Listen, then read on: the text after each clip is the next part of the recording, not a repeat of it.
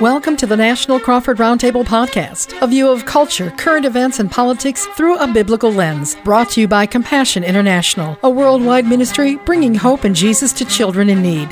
Visit CrawfordMediaGroup.net and click on the Compassion logo to sponsor a child.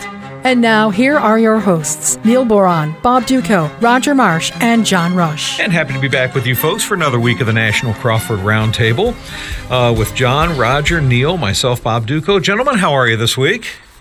Doing well, Bob. Good to be here, Bob. How you doing? Hey, Bob, yeah. Good. Always good catching up with you guys. Okay, so this week, we're going to talk about something that is really connected to a big news story from last week, and that is the whole Texas power crisis that happened with those wind turbines and the freezing weather. Thankfully, for the people in Texas and the surrounding states, the temperature's been going up. Actually, it's supposed to be kind of a heat wave going through Texas right now. So they're really dealing with all kinds of weather fluctuations. But now that the freezing is over with, there's a lot of reflection being done on the energy problem that they had in Texas and how to make sure something like this doesn't happen going forward. So as we all know, and we've seen in the news reports, Texas has kind of decided to go the way of California and a lot of other states in that they're relying more on forms of renewable energy, okay, like these wind farms, these wind turbines. And in Texas, wind and renewable energy ended up accounting for 23% of the energy generated in Texas. With all of the fossil fuels and oil and everything there in Texas, 23% is a pretty big percentage to depend on. Well, the freezing weather comes, and guess what? These wind turbines froze up. About half of them did, and so consequently, people couldn't get power. They were freezing, and at this point, we've heard somewhere in the neighborhood of 70 to 80 deaths in the area. We don't know how much higher that may end up being when all the dust settles. But it does beg the question of how we look at the issue of wind farms, renewable energy, and such. Now, my position has always been, I'm all for any kind of energy. I'm not anti-renewable energy. If you can use wind, solar in a way that's going to be effective, reliable, consistent, and cost-effective, then hey, sure, why not? But if we don't have all of that stuff, then it doesn't seem to me that we ought to be risking the kind of stuff that happened in Texas last week and the rolling the rolling blackouts and such we've had in California for so long, if we don't have a sense of reliability and cost effectiveness with these renewable energies. So seems to me they've got to do some serious reassessing on this, but I'd love to go around the table and get everybody's thoughts about what happened in Texas and really 14 different surrounding states through all of this. And so let's just kick it off. John Rush, we'll start with you. Of course, Rush to Reason out of Denver, Colorado. You guys are somewhat substantially north of where everything was going on in Texas, but your take on all of that.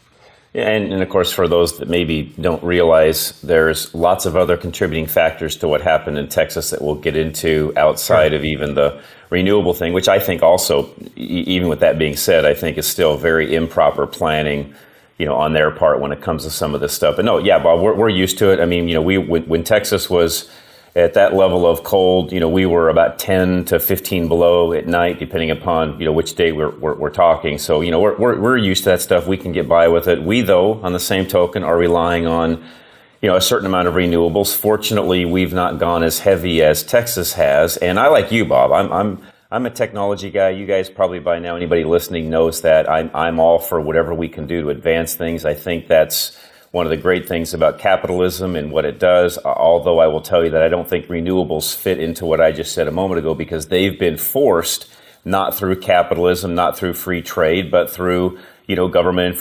intervention and subsidies and things along those lines, which, by the way, I am not for. So it's not that I'm not for the technology that some of these things produce, but I am not for the mandates required by governmental agencies and saying Texas, for example, 25% of the power grid. And by the way, a lot of that's getting pushed by the power companies themselves because of what I just said a moment ago, which we can talk about. And I just don't think that's the way to do things. And I think it was very, very, how should I say, say this, unwise on the part of those in charge of Texas's grid, which, by the way, 4 of those board members have now since resigned, which we can also talk about. I just think it's very irresponsible for them to do what they did there. And again, it's costing lives. It has cost lives, I should say, as we speak. And it's just not the way things should be done, guys.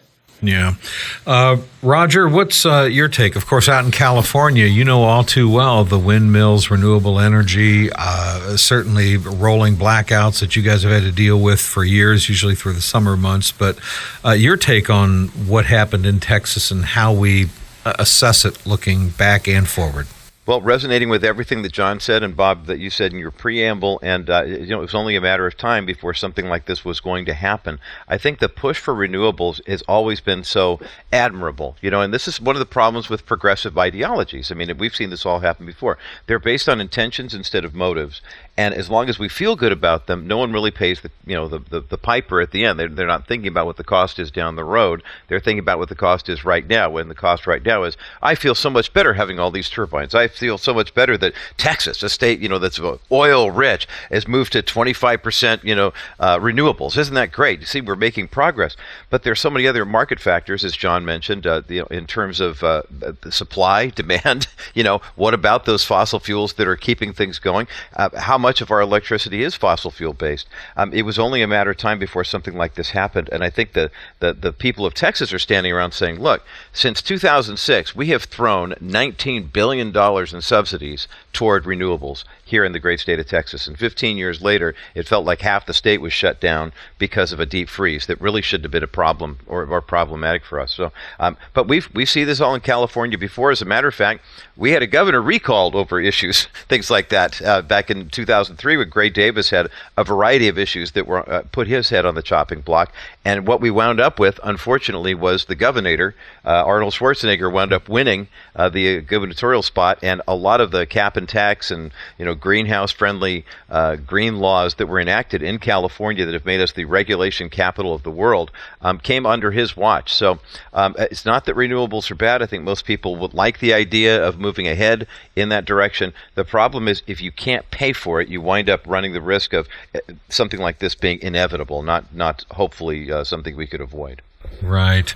And let's go over to Neil Boron, Neil Q. Boron, of course, of Neil Boron Live out of Buffalo, New York. You guys got a lot of windmills and renewable energy there in New York. And what's your take on the whole Texas thing? The whole renewable thing is definitely growing in New York. There's quite a few of those wind turbines situated on the eastern edge of Lake Erie. And Lake Erie is a massive lake, right? I mean, you can drive for 5 hours and not get to the other end of it. Mm-hmm. But right there, on the south side of Buffalo, there's some massive turbines. And then we have what's called lake effect snow here. You probably heard the term, obviously. But, in a pattern of where the wind generally blows across Buffalo and then heads off to the east to places like Rochester and stuff, in that entire corridor, there's wind turbines on farms and stuff. And it's kind of unsightly. I know we're going to talk about that a little bit later. Just the effect that even that's having on people's attitudes and emotions and stuff. It's kind of a weird phenomenon. But, my take on this is like, for all of the alleged responsibility we place on government, the idea that we hope that they are doing good planning and stuff, this is like, it's really kind of a nightmare. And by the way, I was watching the Weather Channel the other day, and they were highlighting the 10 greatest snowstorms and blizzards of all time. And I was hoping that Buffalo, New York, the blizzard of 1977, which I lived through, would have made the list. It didn't. They even included places like Afghanistan and whatever. But several of those major blizzards that they listed in the top 10 happened right here in the U.S. And I was surprised that number one was a blizzard in 1899 that brought Arctic-like temperatures to the United States, including places like Texas. And I think it was minus 2 degrees Fahrenheit in Tallahassee, Florida. So you can imagine how far that Arctic blast stretched to the south. But my point in this is it isn't unprecedented for Texas to get cold weather.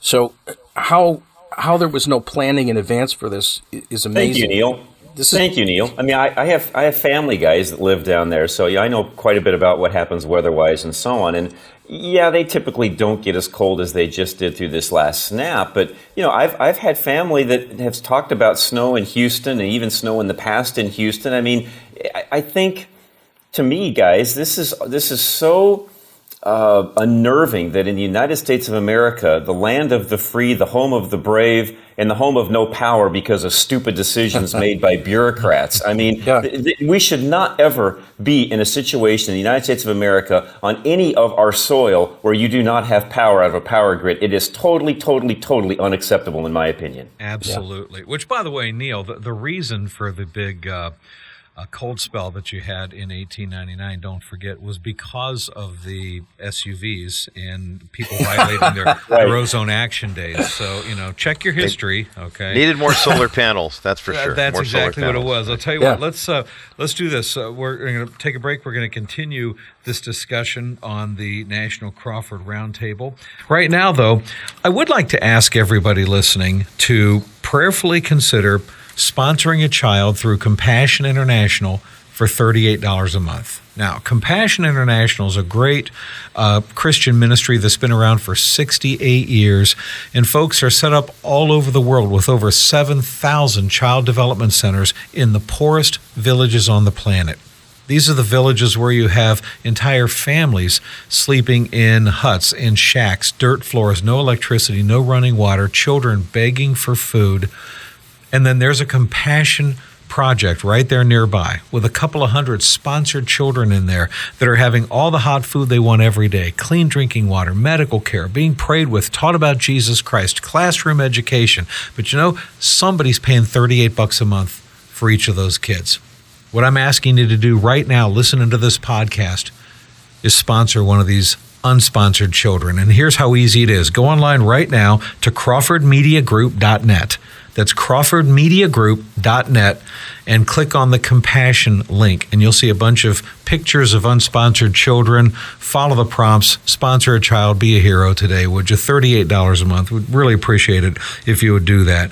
We're continuing this National Crawford Roundtable podcast with myself, Bob Duco, out of Detroit, Roger Marsh of The Bottom Line from the People's Republic of California, John Rush from Rush to Reason out of Denver, Colorado, Neil Boron of Neil Boron Live out of Buffalo, New York. We're talking about what happened last week with the power outages in Texas, the wind turbines, renewable energy. Coming up a little bit later on, by the way, in the second half of this podcast, we're going to deal with, believe it or not, a phobia that's been medically defined that a growing number of people have to these wind turbines, where they say they creep them out, fear them, give them anxiety and things like that. So that's coming up a little bit later on. Guys, in talking about what happened with the power outages last week, and you're absolutely right, Neil, what you were saying, and John especially, it is inexcusable that any state in the United States of America in 2021 should not have power for the people living there, let alone Texas of all places. Mm-hmm. John, you had mentioned briefly at the beginning that, of course, there's multiple reasons, multiple things have factored into them losing their power the way that they did, the power grids being overwhelmed. I mentioned the fact that you could take 23% of the energy in a state like Texas and make it dependent on the AOC dream of renewable energy. We're all for exploring new technologies, but we're not for being reckless and careless enough that we don't have reliable energy and people left in the cold or sweltering heat. Why do you think it is that this happened in general? How much of it was the renewable energy thing, and how much of it were maybe other factors? Probably 50-50 in the way that I've looked at things and some of the things that I've read, and let me explain. So yes, the renewables, we all know that when it's as cold as it was and the windmills were frozen up and the solar panels are covered in snow, that neither one of those are an effective output of power, of energy. Now, on the same token, Texas has gone, in my opinion, and there's probably folks out there that maybe are better experts that might argue with me on this, but I think they've gone the, let's call it the cheap route. So in Colorado, guys, when we pull natural gas out of the ground, because natural gas has a certain amount of humidity or moisture in it, we dry that natural gas in places like Colorado, Wyoming, places where we're cold in the wintertime, so that we've always got reliable, gas. The pipes don't freeze, the pumps don't freeze, nothing happens, everything flows, and away we go. Well, in Texas, they, I guess because of what we're talking about now and the fact they don't think it ever gets cold there, they don't do that. They don't spend that extra money to actually dry their gas. So in turn, what we had last week was not only the renewables shutting down, but we actually had regular, petroleum-based products, natural gas being one of those that actually was shut down to a large extent also because of what I just said. They don't dry their gas, therefore things froze up. And again, I think this mentality of it never gets cold in Texas, so why do we need to worry about these things? I mean, I get the cost-benefit analysis, but if you're going to run your grid off of 25% renewables, and you're maybe going to run another 25% off natural gas, which I think, guys, my figures are pretty close, wouldn't you think that you'd want to make sure natural gas is going to run at all times, knowing that that other 25% is going to go away, which now means you're relying on coal and nuclear for really 100% of your power, which the other thing we could get into talking about is they wanted to up the nuclear and the coal, especially side of the fence, but the feds would not allow them to do so on the emissions side. That's a whole other conversation, by the way. Right. Which you do wonder, why does something like this happen on the watch in Texas? I mean, you got Greg Abbott, who's a Republican. You got John Cornyn and Ted Cruz as the senators there. And this is the kind of nonsense, honestly, that I would expect to see in a place like California. No offense, Roger. None. You don't expect to see something like this in Texas. You're correct. And what I'm baffled by is, most everybody out there knows what I do for a living outside of radio, which is, we take care of properties, plow snow, do things like that. So, about a little over a month ago now, there was a shift in the weather on the polar cap. Part of it divided off. They were making claims that, hey, this thing's going to shift south. It's going to affect a good portion of the United States with some very cold, extreme weather. So, over a month ago, probably 5-6 weeks ago, I got on the phone with all of my people in my business and said, hey, guys, guess what? Chances are we're going to have some really cold weather coming down the pike. Let's make sure we've got everything prepped on our end, because even in my business, there's things we need to do differently when it gets that cold, even in operating equipment and things along those lines. So, hey, I want to make sure that we're prepared or ready to go. We've got everything handled. I'm questioning whether that conversation in Texas, by the way, ever took place. And my gut feeling is it didn't. I'm just a lowly old property, maintenance company, and I'm looking at this stuff. But evidently people that are in charge of, 25 plus million people in Texas didn't do the same thing. I know. It is baffling. Roger, I mentioned you. One of the things I want to ask about is the environmental movement itself and the influence that they have, that I would argue is pretty reckless and stupid, frankly. I mean, we got the Keystone Pipeline deal that's being killed now. Okay, well, guess what? Oil is still going to be transferred from Canada to Texas. That's going to happen. It's going to happen by train. It's going to happen by truck, which, by the way, are more vulnerable to spills. The environmentalists should be upset about that. Exactly. Instead of running it through a nice, secure pipeline. So we got that issue. But then we got the stuff that you deal with out in California. You guys know rolling blackouts better than anybody. Yep. And it's not just that.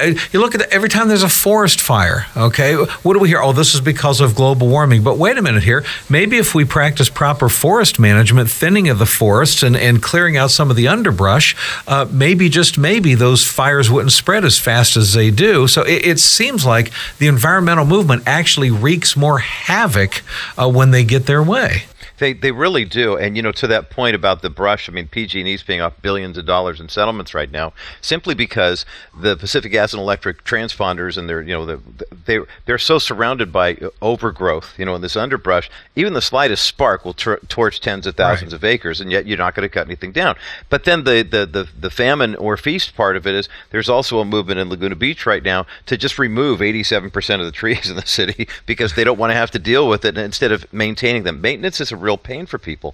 But when you think about Texas, and John's point I think is excellent, and to dovetail on that too, when you have electric plants, and the electric plants had been getting their fuel from natural gas and coal and things like that, and then you start moving toward the renewables, and all of a sudden say, okay, well, now we're going to be 23, 24, 25% renewable energy, then that means that you're not relying on the coal and the natural gas to make sure that there's enough electricity in the plants. And so when you have a huge spike in demand, like they had during the cold snap, and you have a huge dip in the supply because they're not using the proper tools that, like natural gas and coal, to actually generate the electricity, that's something that I think the environmental movement and progressives on the whole miss, is they say, hey, wait a minute, okay, we want to go green, we want these electric cars, and everything's going to be fine, but are we producing enough electricity on the whole to actually power them. I mean, they don't realize that something like 40% of the renewable energy or the electricity that's generated here for these cars comes from coal and natural gas. So if you're sitting there saying, I'm going to cut this back and I'm going to make sure it's green, it's kind of like saying, I was driving a car to work for many, many years, and now I'm going to ride a bicycle because that's going to, save money and it's going to save the environment. Okay, it also adds a ton of time to my commute because now I'm pedaling 4 miles an hour instead of driving 65 on the freeway. But they don't factor in the difference of the time. It's like, well, ride your bike. What do you mean you can't get here in 30 minutes? Well, therein lies the rub. So there are some huge gaps in this whole equation here that I think we are now taking a look at and saying, why in the heck weren't you drying the natural gas? Why in the heck weren't you making sure that the renewables, which are notorious, the turbines look fantastic. Anybody, bottom line listeners who drive through Palm Springs and see that big old farm out there by the 111 interchange where there's just all these blades and half the time they work and half the time they don't. But a lot of people think, wow, that's powering all of the city of Palm Springs. No, it's not even close. But it was taking the Solyndra money, that came from the previous administration, a couple of administrations back,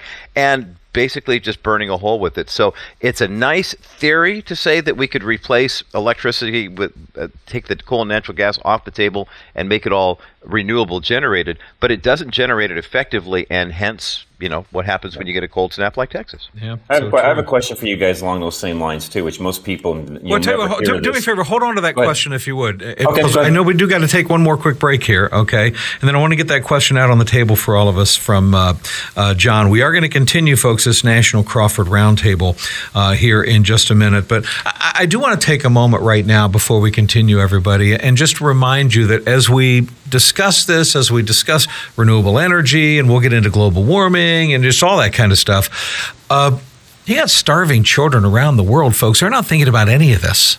They're not listening to this podcast. You know what they're doing right now? If I can tug at your heartstrings a little bit, they are literally crying because their stomachs hurt, because they haven't had anything to eat. Not today, not yesterday. In some cases, multiple days. And in some cases, they literally die of starvation. Right?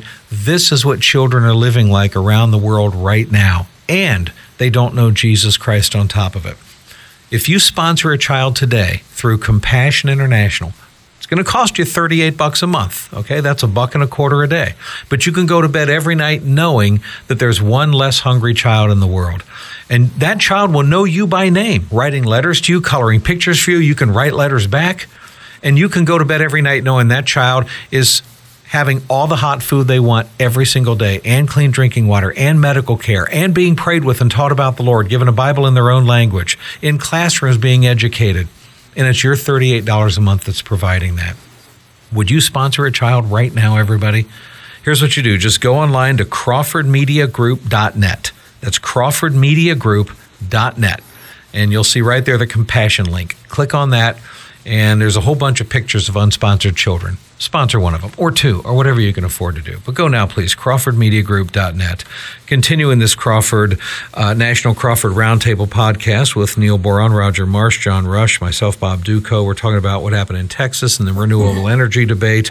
And John, you wanted to throw a question on the table. Yeah, I want to throw a question to you guys because you'll never hear this statistic in the press, and this is a real-world statistic because you guys probably don't know this, but I actually own an electric car. I bought it for purposes that we're now talking about, where I can actually learn about them. What are the pros, the cons, the ins and outs, and I feel like I know a lot more about electric vehicles than the majority of the press does, just because I own one and operate one and can tell most folks, how they work and so on. But one thing that I did find out as well, as most people don't know, how much power do you think it takes for me to run my electric vehicle in relation to what an average household uses in a month's time?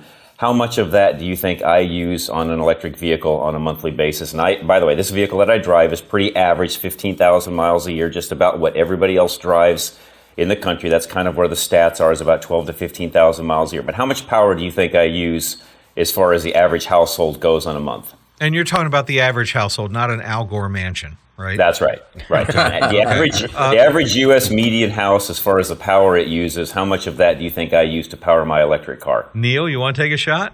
I'm just going to say 50% because I have no idea. Same thing here. I got no point of reference to operate off of. You could tell me 5%, you could tell me 80%, and I wouldn't be shocked by either one. So I'll say 60 just to throw the curve off. Okay. I'll tell you what. I should stick my neck out a little bit. 50% wasn't bad, but if you're talking about operating that electric vehicle 15,000 miles a year versus the electricity in your home, a third, I'll say.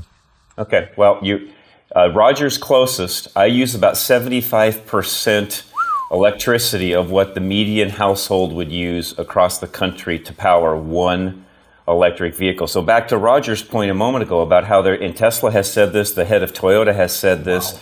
There's not enough power in the grid right now. If we switched even a third of the driving public over to electric cars, there's not enough power in the grid to even do a third, nonetheless replace everything. And guys, this is stuff that you will not hear anywhere in the press. One, because A, I don't think they want you to hear it. Two, I'm not sure they know, because the majority of these folks don't have any idea of what I just talked about a moment ago. So there's a lot of you listening to this podcast that have probably heard this for the first time here, because no one in the press talks about this stuff. All right, we are halfway through the podcast, folks, and what we're going to do is continue this conversation in the second half.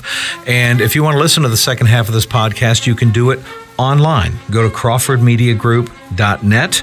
You can, of course, also go to Apple Podcasts, Stitcher, TuneIn, and more. We'd love it if you would review the podcast. Give us a nice 5-star review. And, of course, if you go to CrawfordMediaGroup.net, click on that Compassion International link. Okay, sponsor one of those children there through Compassion International. But we're going to continue the second half of this podcast next. This has been a Crawford Broadcasting production. Continue in the second half of the National Crawford Roundtable with Neil Boron of Neil Boron Live out of Buffalo, New York, Roger Marsh of The Bottom Line from the People's Republic of California, John Rush to Reason out of Denver, Colorado, myself, Bob Duco Show out of Detroit. We're talking about renewable energies, the windmill, the wind turbine power outage issues that happened in Texas and surrounding states from last week, where we go forward with this, how we make sure that stuff like this does not happen again. And, John, it's interesting, those what you were talking about just before the half. So you have an electric car, and that electric car, and you don't drive like crazy, average 15,000 miles a year. Correct. That electric car eats up 75% of what the electric bill is in just your average standard home. Correct. Just for one car in the garage? Correct. That's correct. Okay. And for everybody listening, just so you know, no, I don't own a Tesla. I actually own a Chevy Bolt. That's with a B, not the Volt, but a Bolt, a Bolt. Mm-hmm. And, we could do a whole show just on the pros and cons of electric vehicles that, I could share with a lot of individuals, because there's tons and tons of misconception when it comes to electric vehicles and how they operate, and who can. And I will tell you right now, guys, the average American can't even own an electric vehicle for multiple reasons that we could get into on another podcast, maybe, because it is really a vehicle that the middle to upper middle incomes and above own. You're not going to find an average person owning an electric vehicle. It's just not practical at this point in time, nor is it feasible electric grid wise to do this, as we've talked about in that last half hour. It's unfeasible. So when you hear these people talk about going, electrifying, General Motors, let's electrify the fleet, let's do all these different things to make sure everybody's driving an electric vehicle.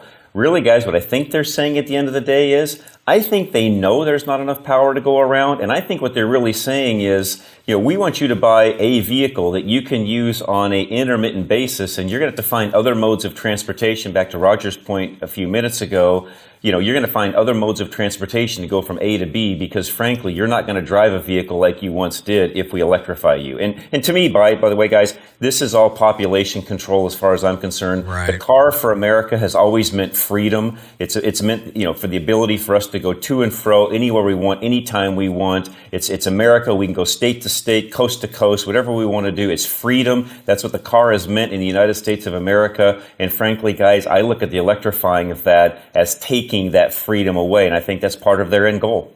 Maybe the answer is for somebody to invent a car. Maybe Elon Musk needs to modify one of his cars to have a giant wind turbine on top of it, okay, and then somehow it can generate its own.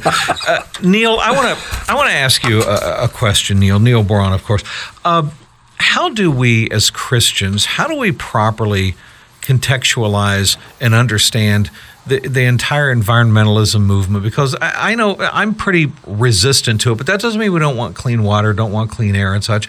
But the whole global warming thing, it seems like it's become a religion. We were talking with Roger earlier about the forest management problems out there. We can't clear away the brush. We can't thin the forest because, after all, we don't want to accidentally take away the natural habitat of the Norwegian spotted cricket or whatever. But we'll go ahead and let hundreds and millions of acres of land burn and such. There comes a point where, as Christians, we got to stand up and say, what, enough is enough. This is moving into borderline earth worship, idolatry. It's become a religion. I really think this whole global warming / climate change / extreme weather / environmental justice or whatever, I think it's a bunch of hot air. I think it's a bunch of hooey, and it seems like there's almost a religious zeal that its adherents seem to have.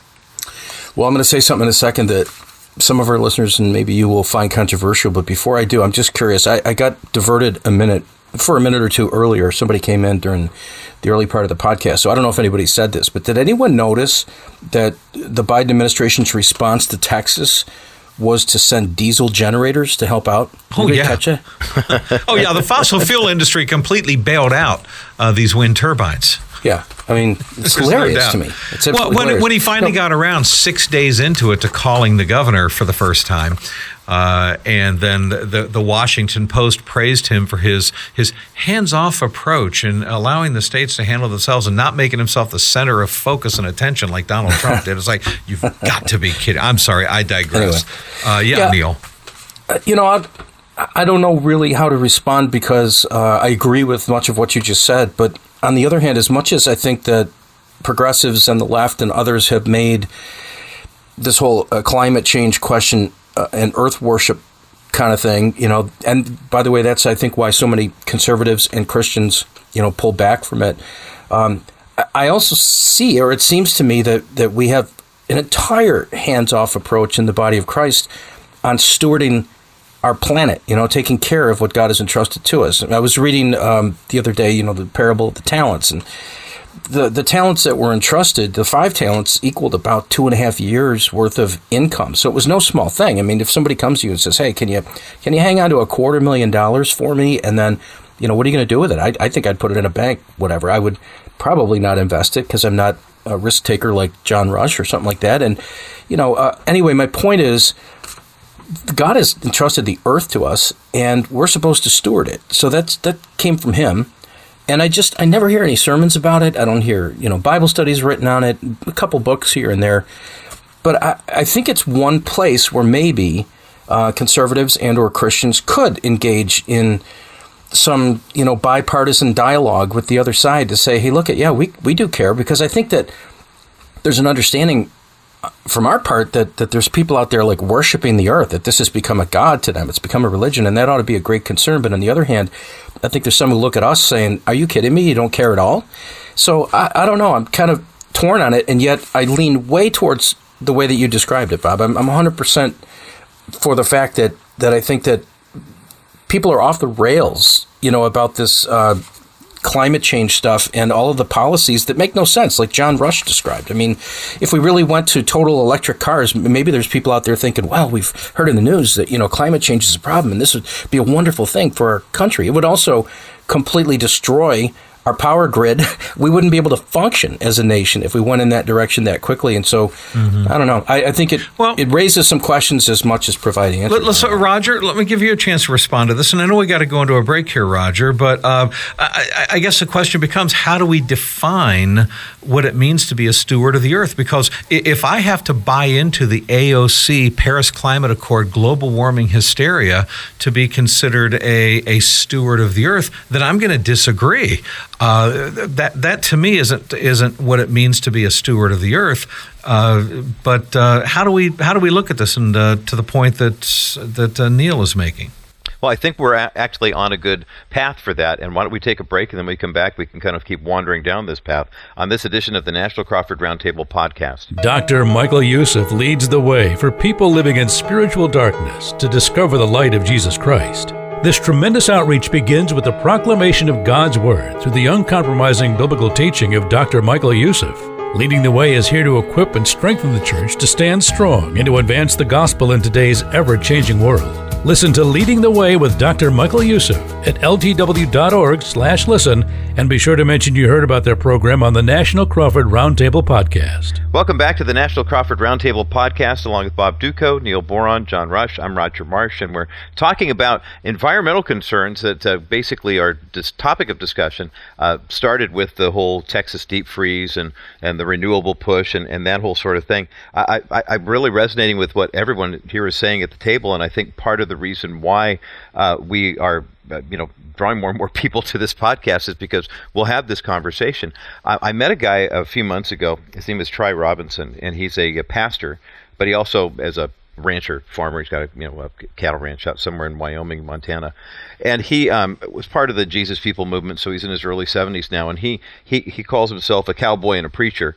And actually, there's a documentary about his life that was made not too long ago, and we were talking about the environmental movement and why so many Christians eschew it, and it's purely political. If you remember back to the 1970s and the zero population growth and everything, if you were an environmentalist, it also meant you were pro-abortion because you wanted to control the population. So that there were a lot of people who were kind of linked into that. I think Neil, to you, the reason you gave is excellent. A lot of people in the body of Christ say, look, I know we have a command to care for creation, but at the same time, the way this conversation has veered off the rails, what could I possibly do to influence it? I mean, to John's point about the use of electric vehicles, so many people just, lock, stock, and barrel. I'm saving the planet because I'm driving a hybrid, whatever. Well, let's face it, 600,000 federal vehicles are all going to become electric under Joe Biden's regime, and we don't have enough to power those. I mean, how many millions of cars do we have? It's a completely illogical argument. So rather than push away from the table, I think one of the things that we can bring,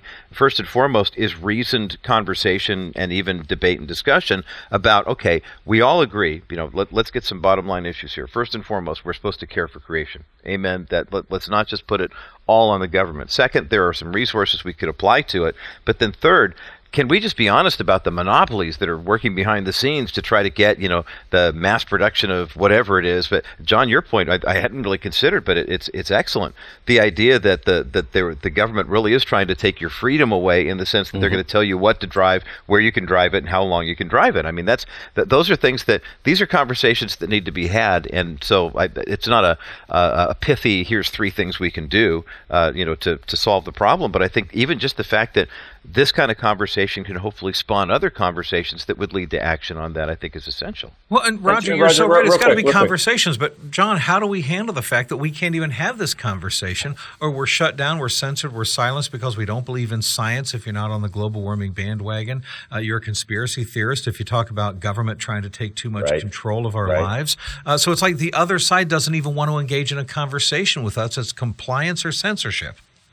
And they won't. But guys, by the way, I've been saying this since the Priuses came out. Because as you all know, I started in radio on a car show that I still do on Saturdays where we just talk cars and I answer questions and problems and things like that. And I've been doing that for a very, very long time. And even when the Priuses came out, and it still holds true today, by the way, if anyone thinks they're buying any new car, Prius, my Chevy Bolt, a Tesla, thinking that you're somehow saving the planet, first of all, that is such a pipe dream, because I've done the math. You could literally drive the car you own until you go to the grave and not use the amount of oil and energy it takes to build any new car, especially an electric car with all the rare earth metals that go into it as far as the battery components are concerned. So the reality, guys, is, and I've put this challenge out since then. The challenge has been on the table for probably 20 years now, that if anybody can prove what I just said is wrong, please do so. I've yet to have a single taker take me up on that, because the reality is the math is in my favor, and you cannot buy any new car thinking that you're saving the planet. You could drive your 10 mile to the gallon Ford F-250 from now until you go to the grave and not use the energy that it takes to build any new car. So we start talking about Christians and what do we do when it comes to being stewards of the earth and so on. And I'm not saying, by the way, don't ever buy a new car because of what I just said. All I'm saying is put things into perspective. And if you think that you're saving the planet by doing X, chances are you haven't saved anything. In fact, you may have made it worse. So it really comes down to how are we in our own environment taking care of things? How are we taking care of the earth that's God's given to us? My dad taught me years ago that we leave this place better than we found it. That includes if you're out camping, if you're fishing, if you're hunting, no matter what. If you're walking alongside of the road and there's a piece of trash, pick it up. I mean, those are the types of things, that I think we should be focused on. When it comes to how we produce energy and live our lives, the reality is, and we've talked about this many times on the show as well, a lot of the things that the left is trying to get rid of actually at the end of the day actually help our environment, not hurt it, and yet that's all we hear about is how bad we are. Right. So true. All right. We're going to shift gears and move into a different direction. But before we do, I just want to make sure that does anybody else have anything that they want to say about the renewable energies, the environmentalist movement, the whole global warming, climate change debate, or anything like that? We just throw it out on the table real quick if there's any caps anybody wants to put on this before we move on. No, I'm good. That dead air I'm going to take as a no. So here's where I want to shift the conversation now as we kind of wind down this podcast. And this is going to seem a little bit like a silly topic to have, but I'm really curious to get you guys' take on something that I was debating with my audience actually last week when the whole Texas thing was going on with the wind turbines. I had a friend of mine tell me that when she sees those wind turbines, those big white wind turbines, she says she feels creeped out. She feels anxiety. She feels fear. It triggers panic attacks in her. She's like, I hate those things. They're just scary to look at. And I go, what are you talking about? What's so scary about them? I mean, I don't understand that. So I did a little bit of research, and I went to Reddit and some other places, and I was amazed at the amount of people that all say, oh, I thought I was alone in this thing. Those things give me nightmares. They trigger, seeing them triggers in a growing number of people this psychological, emotional response of fear, panic. People are saying, I see them, I start shaking, and I throw up, and I have nightmares, and it just scares the death out of them. And sure enough, it turns out, I get it, but so it turns out that the medical community has actually given a name to this, anemomenaphobia. Anemomenaphobia is the fear of big wind turbines. And so here's what I was trying to figure out, and maybe you guys can help me through this. I'm thinking to myself, okay, well, is it possible that there's some kind of a strange spiritual discernment kind of issue, that there's some kind of demonic connectivity to these things in some way that's triggering a discerning of spirits? Now, I've talked about stuff like that before, and we all know that there are some things that can be, like, for example, quick anecdote, you know those shiny orbs that people have in their front yards, those decorative things? Mm-hmm. I don't know what it is, but when those first started coming on the scene, I said to my wife, I don't know what it is about those orbs, but I see them and they give me an uneasy feeling, like I don't know what it, like a feeling of tension and unease, and I don't know what that is. Almost like, if I can use Christian language here, a check in my spirit. Something's not right about this. And sure enough, I research and I find out that they are very, very common in pagan practices, witchcraft, Wicca, things like this. You go into any pagan or Wiccan store, and they've got those orbs all over the place. It's like, well, you know what? Maybe there's some kind of a discerning of the Holy Spirit type thing. So I'm like, is it possible that could explain that there's something about that with these windmills? But on Reddit and such, most of the people on there weren't Christians. You know, there's people using the F-bombs and everything else about these things. So then I'm like, well, maybe it's just a psychological thing that they see these long arms like some kind of alien tentacle type thing, and it's so otherworldly looking in its freakish nature that it causes them to feel like there's a giant 200-foot spider coming after them. You know, I mean, I don't know. It seems like it would be more psychological than spiritual, but the bottom line, I was shocked to find out how many people are, quote, creeped out by these things. And so I just kind of like to go around the table. And John, if I could start with you, and I know we got to take a break here again also, John, but your thoughts. Let's do that. We'll take a quick break, and I'll give you my thoughts. This is the National Crawford Roundtable. Dr. James Dobson left a successful career in academia to preserve and promote the biblical family in America. The radio broadcasting ministry of Dr. Dobson spans over 4 decades, earning him 17 honorary doctorate degrees and an induction into the National Radio Hall of Fame. Today, Dr. Dobson continues to champion marriage and parenthood through Family Talk. Listen every weekday at drjamesdobson.org.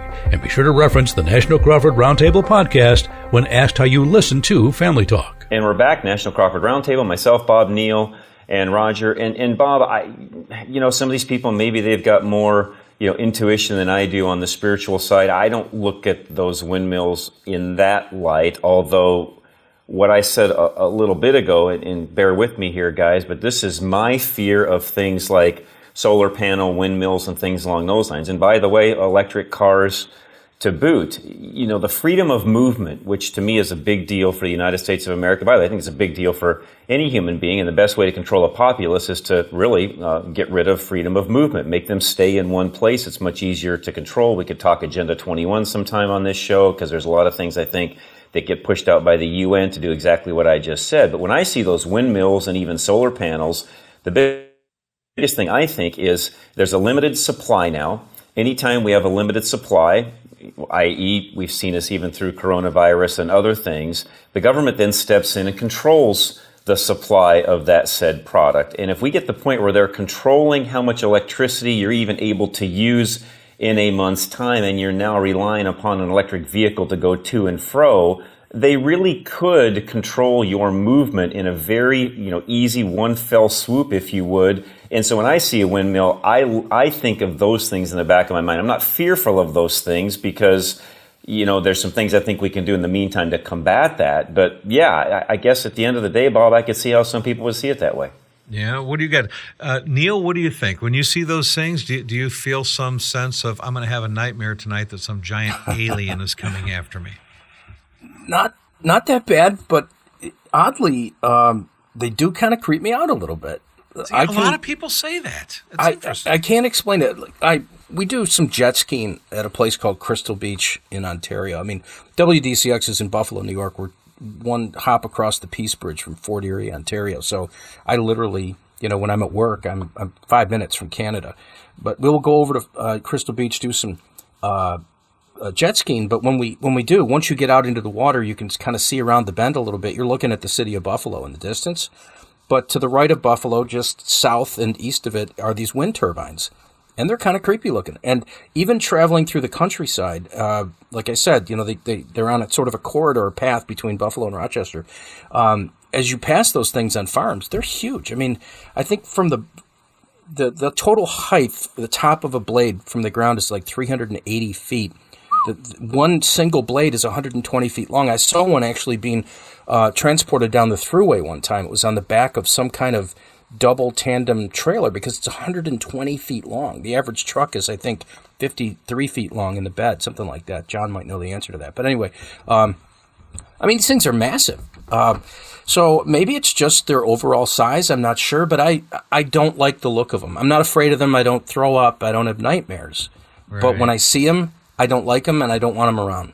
That's how 320. So you lay one of those things down, it's the entire length of a football field, end zones included. One single blade is 120 feet long, but the point is... Yeah, I'm talking about the whole thing. Yeah, the whole thing. Because it's raised up in the air, from the ground to the highest point of the tip as it's going around, it's 380 feet. 300. So it's long. So basically, you lay that.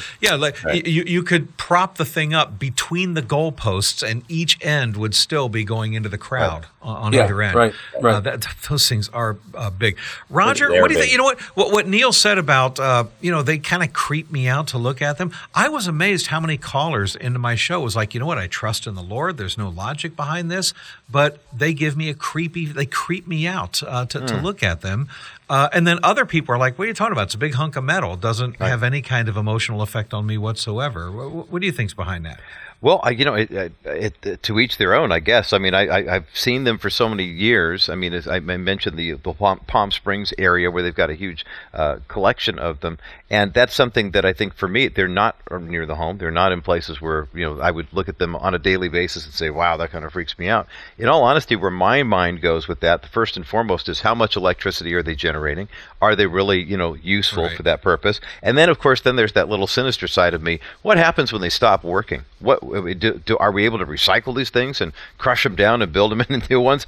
And oh, by the way, let's not forget the reports from the U.S. Fish and Wildlife Service about the number of birds who meet their ultimate demise in those things. Yeah, where's PETA? Right? PETA? I mean, seriously, I thought this was a joke, but this is apparently for Dateline October 1st, 2020, U.S. Fish and Wildlife Service estimates that during the last year, the number of bird deaths because of wind turbines between 140 and 500,000 birds every year get destroyed. Wow. And that's a huge toll in and of itself to say, okay, wait a minute.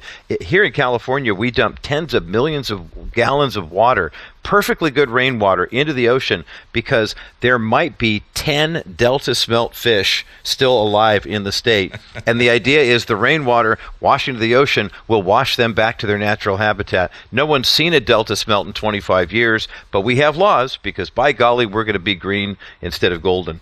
But it hasn't had the impact on me, but as I'm listening to you guys have the conversation about it, it makes me wonder how many people really are impacted by this, and I'd say statistically, quite a few. Bob, let me jump in real quick. I don't know at all about anything spiritual or demonic, attached to it, but I do think because they're so massive, and especially in the countryside, when you look out over rolling hills and you see 100 of these things for 20 miles, right? They don't fit. They don't fit the landscape. They're not supposed to be there. So in a way, it kind of looks like an alien invasion. And again, I'm not afraid of it. I just don't like it. It's like, it doesn't belong there. Get these things out of here. Why do we need alien invasion? That's what I had several callers say. Yeah, it's like alien invasion is what it feels like to me. But then I'll tell you what. One of them that I asked just says when we drive out in the country, or there's the hills and the natural landscape, and then we see a bunch of telephone poles or a bunch of electric, the electric wire grids up or whatever. We don't necessarily freak out over those, even though that certainly is a contrast, the technological contrast to the natural habitat. But there's something about those giant windmills that make people go, ooh, alien invasion. Can I jump in here for just a second? Please. The power lines, Please. That's a whole different conversation. When you're walking down a sidewalk or going for a run, going for a ride, and there's all those power lines, and you can hear the electricity going zzz, right there. Oh, I know. feel like a sci-fi movie. Which, by the way, what about there. Shouldn't there be maybe, Roger, a question about what level of, I know this is a whole EMP kind of discussion here, but what about electromagnetic kind of emissions from these things as well? You get near one of those giant wind turbines and the humming that's coming from that thing. I don't know about you, but I wouldn't want one in my backyard. I'm not a tinfoil hat guy, but I don't, I just wonder what kind of electromagnetic effect that could potentially have on the neuro frequencies in your brain of the human. I mean, I don't even know. Now I'm going down crazy land, but how healthy can this be for poor Arnold Ziffel's family on that farm? Or Randy Quaid in Vegas Vacation. I mean, they've got some great government land for you. He lived inside one of those for a while. He certainly did. But I don't like it. But I got to tell you, we have these here in the People's Republic. I don't know if you have them in the other parts of the country that we're representing here. But the signs near the power lines that say, if you come across a down power line, please don't pick it up. Like, wow, thanks. I'm waiting for more signs that say, and by the way, please don't play on the freeway. I mean, nanny state 101, but I'm sure someone's making a fortune off of all those signs here in the People's Republic of California. Well, I think we have that same kind of stupidity just about everywhere. Thank you for exporting it to the rest of us. It's our pleasure. It's another National Crawford Roundtable podcast in the bank, everybody. We always appreciate you folks listening. We do. And we appreciate you giving us all the 5-star reviews that we have received. Thanks so much. If you haven't done that already, do that if you would. You can go to Apple Podcast, Stitcher, TuneIn, and more. You can also go to CrawfordMediaGroup.net. CrawfordMediaGroup.net. You can listen to past archive shows. When you are at CrawfordMediaGroup.net, click on that Compassion International link. Okay, sponsor a child when you're there as well. And Neil Boron of Neil Boron Live from Buffalo, New York. Roger Marsh of The Bottom Line from the People's Republic of California. John Rush of Rush to Reason out of Denver, Colorado. Myself, Bob Duco, The Bob Duco Show out of Detroit. Gentlemen, always great catching up with you. Thank you so much for another great week. Looking forward to next week.